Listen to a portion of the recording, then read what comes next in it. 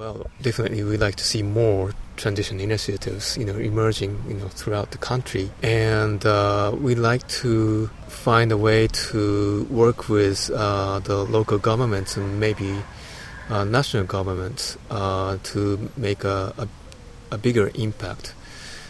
And also in terms of the economy, I think we need to find a way to help people who are really wanting to make a transition, who want to get involved in transition, so that they can make a living out of being engaged in the transition movement. We haven't some people in Transition Fujino are actually starting to make a living out of being engaged in a movement like Fujino Electric Company, but we want to find more ways to support people to make a transition.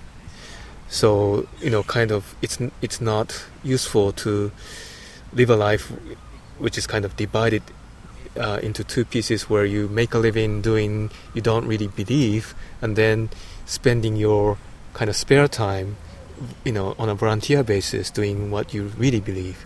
There's a kind of big split between those two. So if we can merge those two, I think that would be great. And I think I'd like to find a way to make that happen in a wider scale.